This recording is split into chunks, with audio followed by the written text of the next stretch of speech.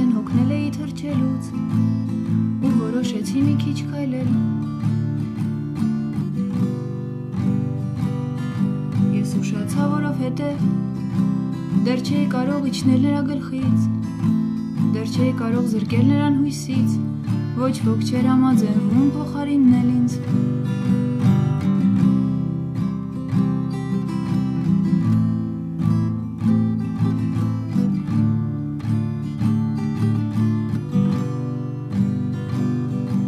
Ես ուշացա, բայց հասկացիր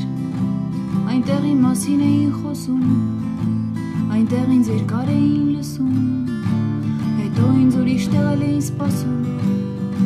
Ես ուշացա, որ ժամանակ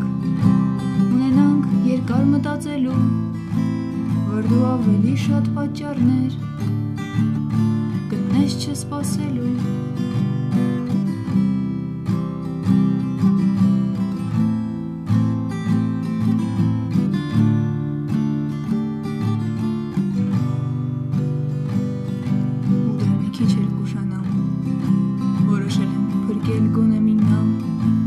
Հետո ինձ երկար համոզելու են, որ ես ամենալավն եմ Ես կուշանամ, որովհետև դեռ չեմ կարող իջնել նրա գլխից Դեռ չեմ ուզում զրկել նրան հույսից Ոչ ոք չի համաձայնվում փոխարինել ինձ Ոչ ոք չի համարձակվում փոխարինել ինձ